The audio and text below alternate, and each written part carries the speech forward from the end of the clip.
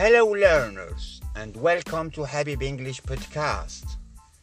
Today is episode number 28.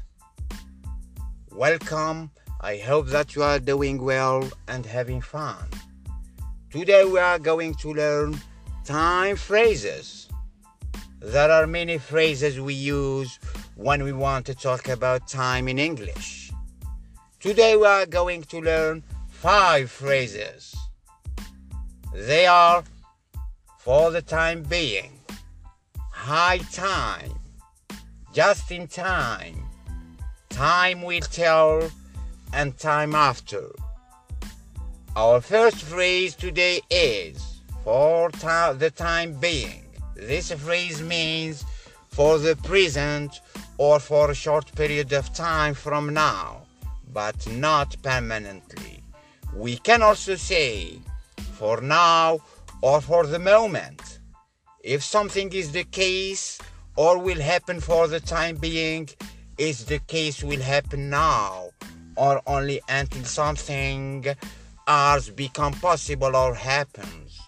For example, for the time being, I'm studying French and English.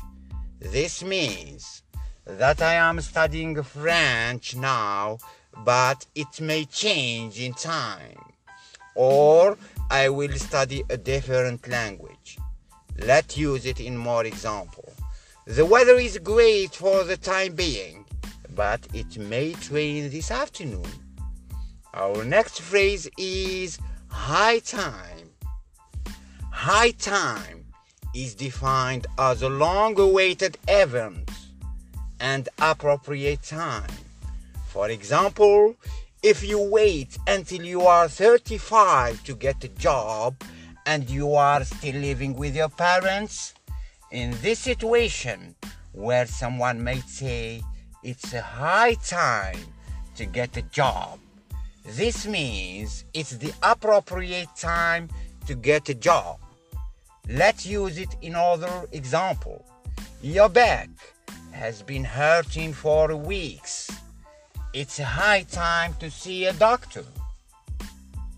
Our third phrase today is just in time. Just in time means something happens right before the time and which something is done or is scheduled to begin or end. In simpler words, it means something happened at the last possible time. That it's okay to happen. For example, my essay was done just in time. The next phrase is time will tell. Time will tell means that we can't know the truth or the answer yet. We will have to wait and find out the future. Let's use this phrase in some sentences. He's always getting into troubles in class. I wonder he will ever be a good student. I guess time will tell. I wonder who will win the next election. Only time will tell. Our last phrase is time after time. Time after time means something will happen repeatedly. This means it happens again and again or over and over. It's often used to talk about negative things.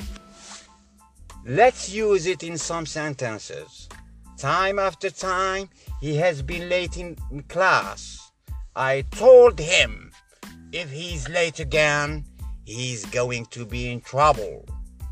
Time after time, she forgets to do her homework. Okay, citizens, that's for today. Habib English Podcasts.